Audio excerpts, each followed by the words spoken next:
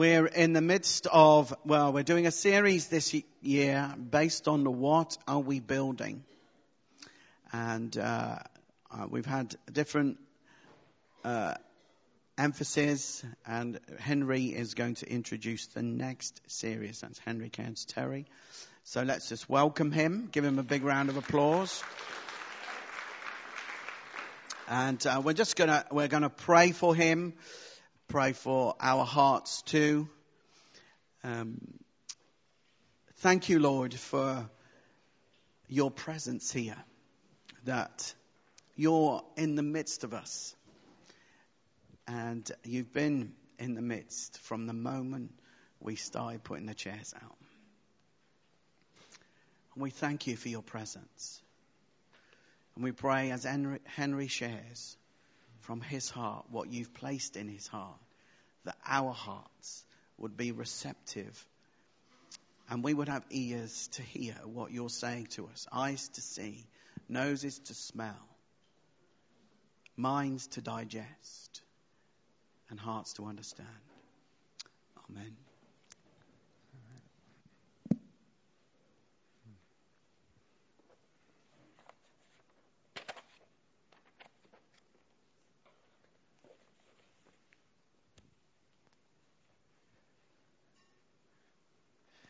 Morning.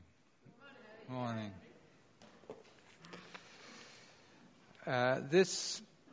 What I'm going to say this morning started with a conference that we went to in Harrogate in July last year. We heard Chris Valentin talking about some of the stuff I'm going to share this morning. Graham and I looked at each other at the end of Chris's talk and thought, we've got to start digging into this for Worcester, and how do we bring some of what we were learning there to our city. Next, please. Yeah. So we've talked a lot about winning Worcester and the world. We've put a lot of resources in over the years winning the world. We've supported missionaries and ministries in other places. We have people just come back from New Hope in Uganda. Okay, welcome home. So, but what does it actually mean to win Worcester? What does that look like? Worcester's been called the faithful city. How would we see Worcester as a great city? What does a great city look like? Next, please. Here are some characteristics of a great city as Chris outlined them to us. A great city is safe. A great city is prosperous. A great city provides excellent education, has a positive spiritual climate.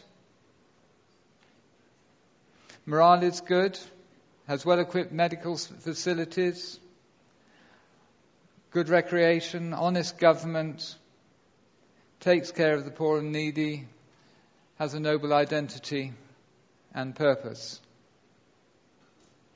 Wouldn't it be wonderful to see Worcester display the characteristics of a great city, and actually to be worthy of its long-time title of the faithful city?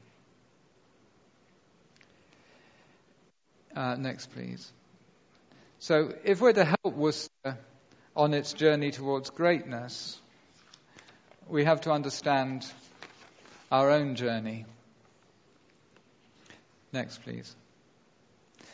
So there's a couple of things that I think sit in the past of all of us in this room that I want to talk about. Things which have really, I think, do give us some problems. We've come out of an education system that really only rewards academic ability. And in our church lives, we've experienced something called the sacred secular divide. So just looking at education traditionally focuses on academic subjects, and it rewards people who have particular learning styles and can pass exams. It's also a system that punishes dreamers. In my own education, number of times, I'd hear the teacher say, "Cairns Terry Major, you're not going to get the answer by gazing out of the window." And by and large, Western education methods feed and develop the mind. For example, I was taught to distrust emotions. It was all about the scientific method. Could I back up my arguments, what I was trying to say? Certainly no room for emotions. No room for the spirit either. No development of spiritual life or arts and creativity. I remember one conversation I had with somebody when I mentioned, perhaps unwisely, that I quite liked poetry. Poetry? We used to do things in our school to them as loved poetry. Next. So, there is one small problem, and it is that just because we have good qualifications, it doesn't mean to say that we'll be good at our jobs or actually that we'll be successful in life. History is full of people who flunked out of education, dropped out of school, but actually went on to be enormously successful. Henry Ford, for example, did not have much in the way of a formal education, but he founded the Ford Motor Company, revolutionized the motor industry, and invented mass production. Bill Gates and Mark Zuckerberg both dropped out of Harvard to start their businesses. And the sad fact is that education doesn't necessarily teach you what you need to know to be successful in life. Next, please. So, let's talk about the sacred and secular divide. This is the idea that there's a holy part of our lives, and then there's the rest. And the holy part of our lives is devoted to God. And that's where we should put our emphasis and put as much time. If you want to be more holy, you put more emphasis on that part of your life at the expense of all the rest. It's characterized by things like a professional clergy. You have your religious professionals, and the ordinary people, the lay people, are second class. You kind of grow up in a culture where church is more important than your secular job. Take a job, any job. It doesn't really matter because it's all going to get burned up anyway. And building the kingdom only happens through church. If we could only get somebody to one of our meetings, then that would be great. Everything would be okay. Well, maybe, but I think a lot of people get freaked out by our meetings, and so maybe that isn't necessarily the way, the only way to go. And we also grow up with this idea that the highest calling in life is to be a full-time Christian minister, whether a missionary or a church leader. There's kind of this hierarchy that you go through. Oh, I'm a home group leader now. Before long I might one day be a church leader, and if I'm really good and keep my nose clean for 25 years, maybe I'll be an apostle.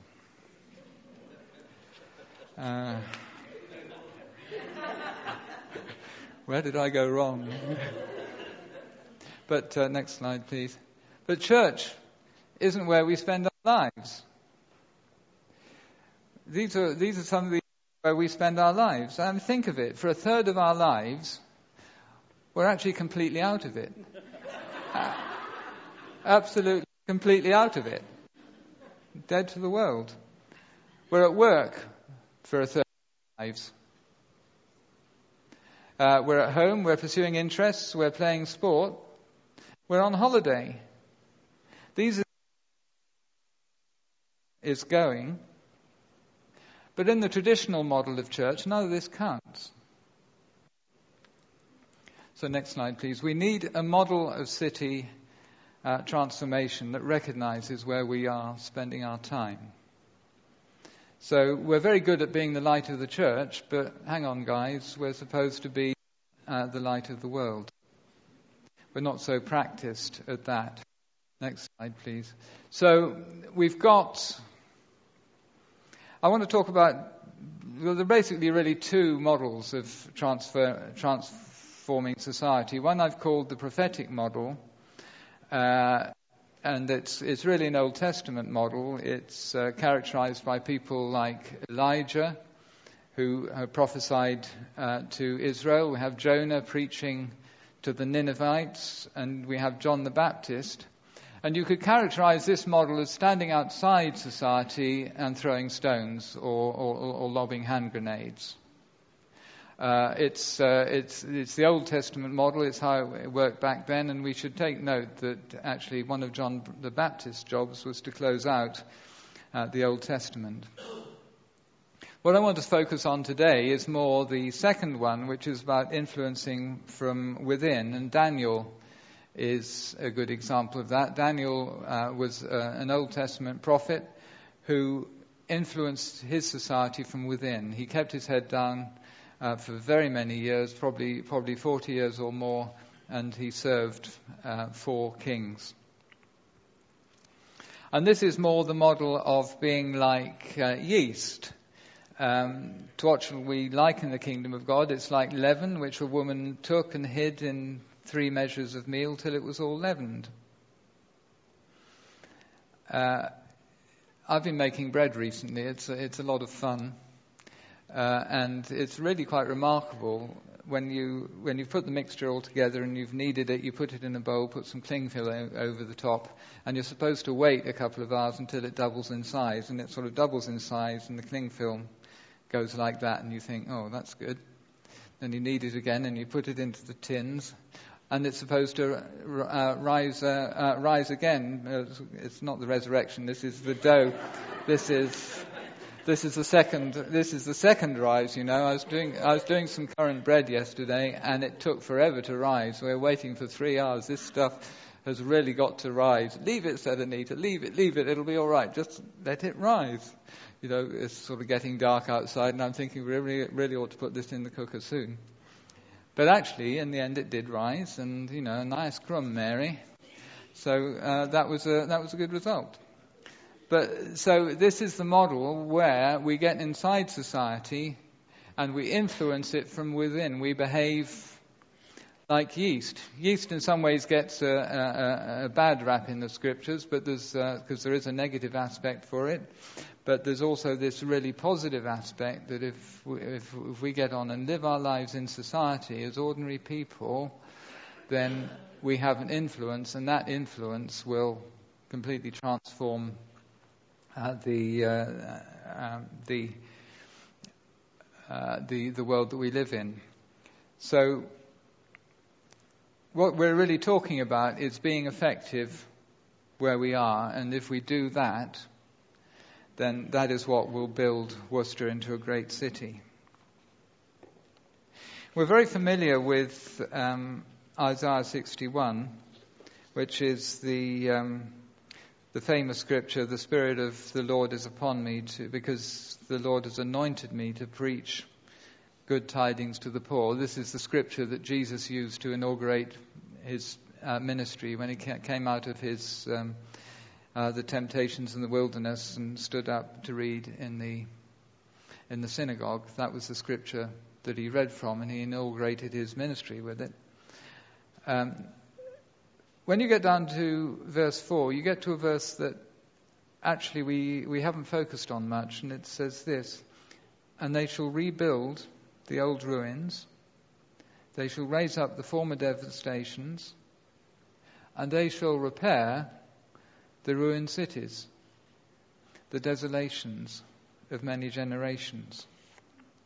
So what we're talking about is restoring ruined cities. we can see in any city in this nation the desolations of many generations. Church, it's time for us to pick up our God-given mandate to repair the ruined cities. And where are we going to start? We're going to start here. We live in Worcester. Okay. So, the truth is that it's okay to be who we are. You don't have to be anyone special to restore a ruined city. It's not the superstars or the religious professionals who will transform our city. It's people like us, like you and me, going about our everyday lives, our daily business, with a heart to love and serve without an agenda. You know, people don't like being a project. They don't like feeling that they're a target of a campaign. I used to work for a company called Ernst & Young, and every so often we'd have a sales campaign, got to get the word out into the market, get out and meet a few people. And people used to say things to me like this. They'd say, "Oh, are Ernst & Young having a campaign?" And I'd say, "Yes. How did you know?" And they said, "Well, every so often, 3 or 4 people from Ernst & Young will ring us up and ask for meetings. And we'll have a meeting. And then we don't hear anything from them again till the next campaign. And guess what? Prospective clients who said that to us didn't give us any business. Because did we care about their business? I'm not sure we necessarily did. We wanted their business. Thank you. But people don't like being the target of campaigns. But if we have a completely different heart that says, we're here to serve, how can we help? Then I think that's very different. So this is all about letting our light shine before men, that they may see our good works and glorify our Father in heaven. Next, please. Because ordinary people can change the world. I want to spend a bit of time on these 2 scriptures because I think they're really significant. This first one is from Zechariah chapter 1. Then I raised my eyes and looked, and there were 4 horns. And I said to the angel who talked to me, "What are these?" And he answered me, These are the horns, in other words, the nations that have scattered Judah, Israel, and Jerusalem. Then the Lord showed me 4 craftsmen, and I said, "What are these coming to do?" So he said, "These are the horns that scattered Judah, so that no one could lift up his head. But the craftsmen are coming to terrify them, to cast out the horns of the nations that lift their horn against the land of Judah to scatter it." So what are we talking about? Are we talking about religious professionals? Are we talking about great leaders? No, we're talking about craftsmen, people going about living their ordinary lives. And do you know what? If we do that, we terrify the enemy.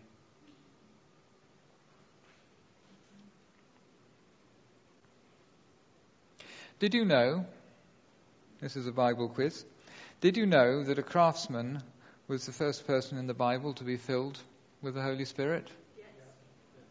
You did? Well, so you saw the cheat sheet. Yes, I think it was probably you who told me about this, you see. I didn't. This is not original research. Get over it, Henry. This is not original research.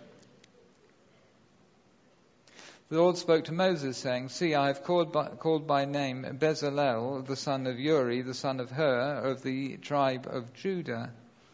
And I have filled him with the Spirit of God, in wisdom, in understanding, in knowledge, and in all manner of workmanship, to design artistic works, to work in gold and silver, in bronze, in cutting jewels for setting, in carving wood." I can't do that. I know someone who can. And to work in all manner of workmanship. Yeah. So you don't have to be a superhero. You don't have to be an amazing businessman. You don't even have to be a great preacher. You certainly don't have to be a religious professional. But you just have to be good at your job. Next, please. So what does that look like? It's all about how we do our jobs, how we treat people, the atmosphere that we carry. All of these affect the world that we live in. And we don't go in and say, "Oh, I've got to treat you really well so that everyone will know that I'm a Christian." You just got to be ordinary, be yourself. Jesus said, "The harvest truly is plentiful, but the labourers are few. Therefore, pray the Lord of the harvest to send labourers into his harvest." You know what? I used to hate that scripture because I just had this model of evangelism that you had to go and knock doors or be on the streets and stuff, and I hated doing that, being out there on the doorstep. It wasn't me, and it wasn't fruitful anyway. I never, multitudes didn't get saved at my door knocking, and so I came to hate that scripture.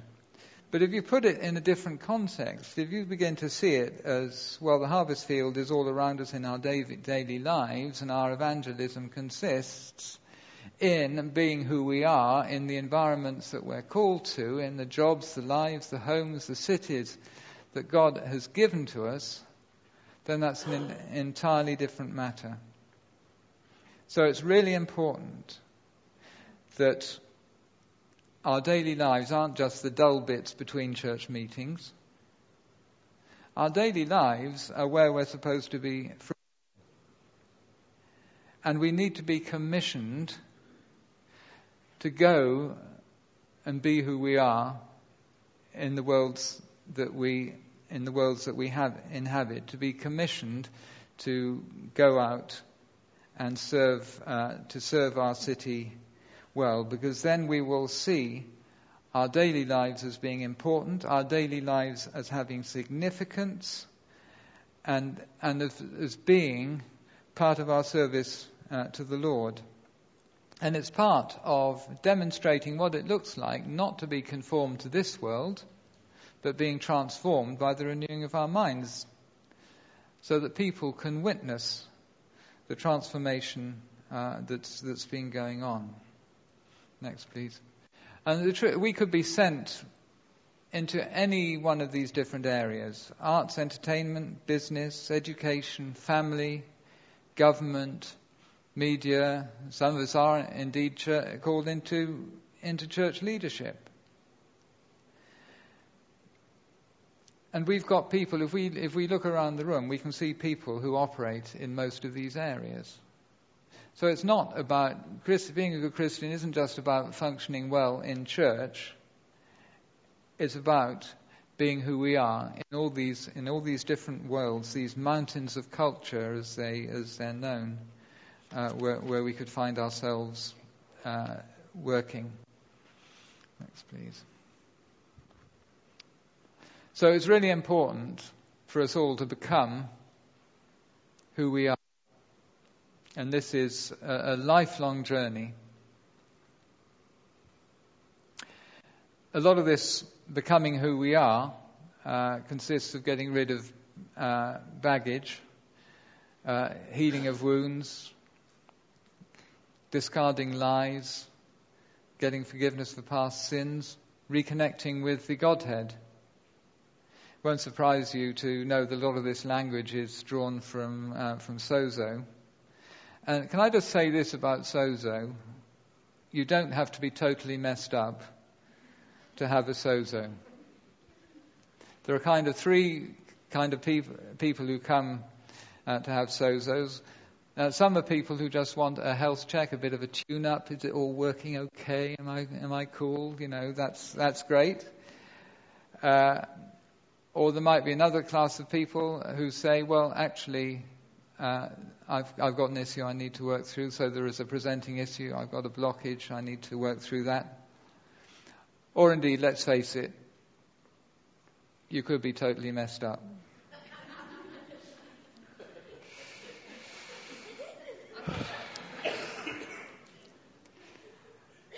Truth is, I used to be totally messed up and I didn't even know it. So, and some people say, well, wasn't it all done at the cross? Well, yeah, it was totally all done at the cross. There's nothing that Jesus will say, oh, crumbs, if I'd only thought of that, I'd have dealt with that too. No, it's true, it was all done at the cross. Jesus bought and paid for our entire healing, body, soul, spirit, financial, social, whatever it is in our lives, Jesus dealt with it at the cross.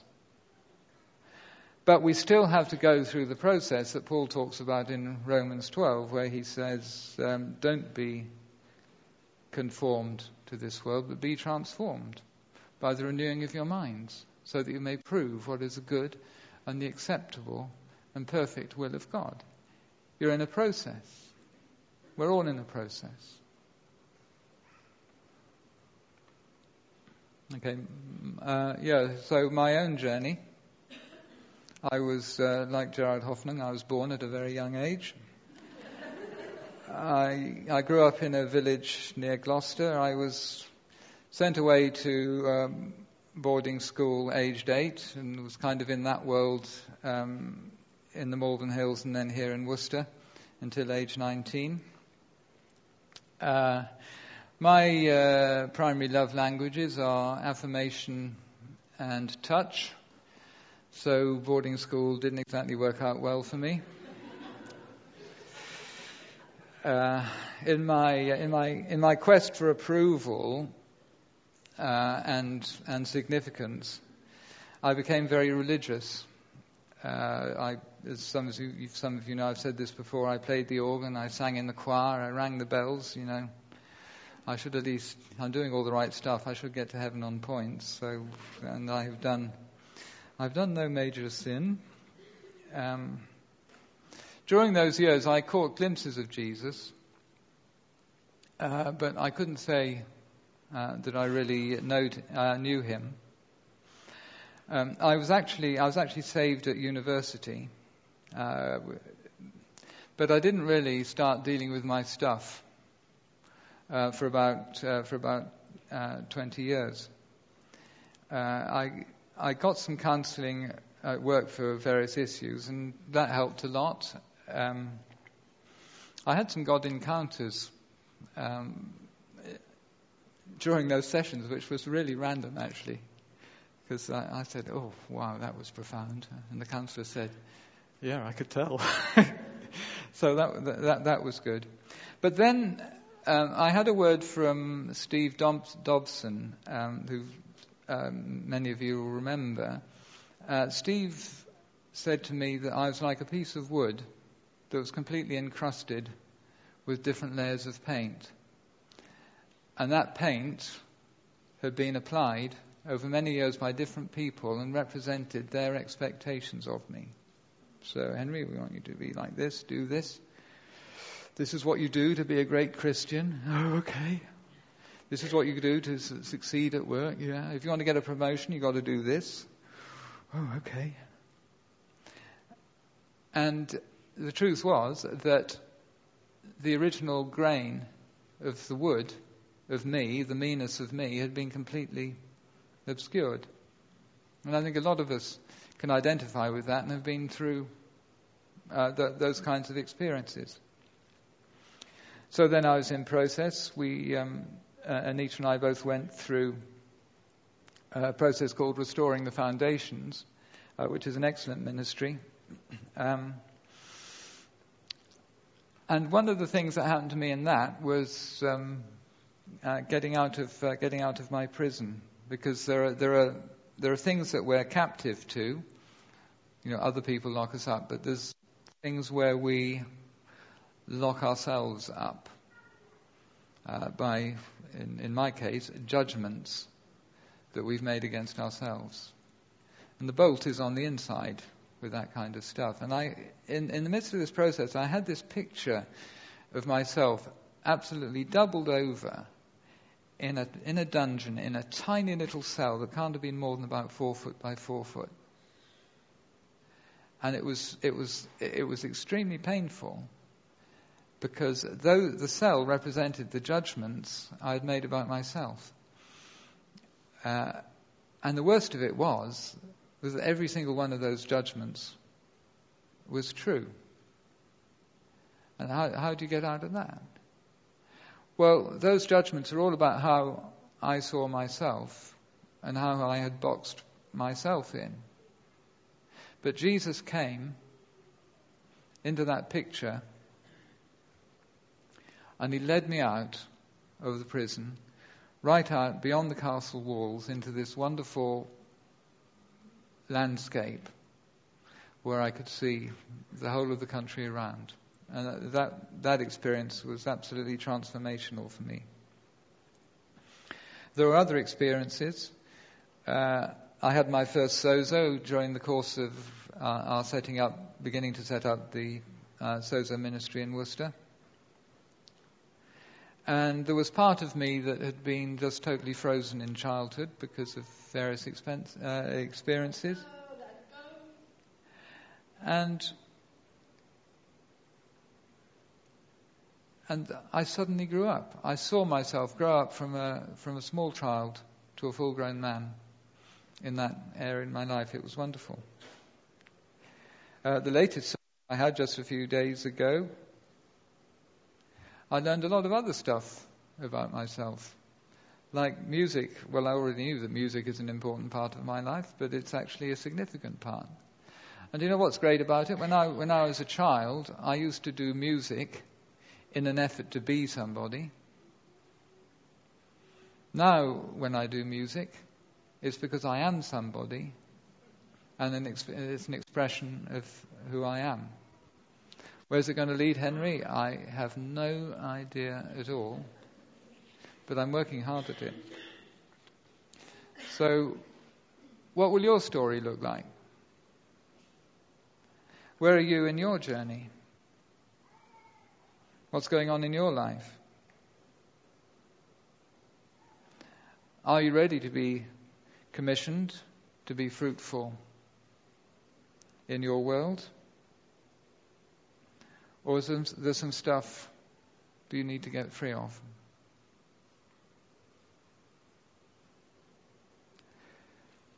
So I've said all I want to say, but I do want to provide an opportunity for anyone who feels that they like prayer in any area, things they want to get free of,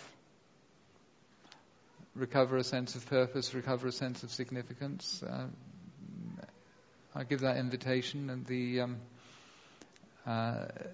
prophetic team are ready to pray. If anyone would like to come forward, if the worship team would like to return, and we'll give that opportunity for personal ministry. Thank you.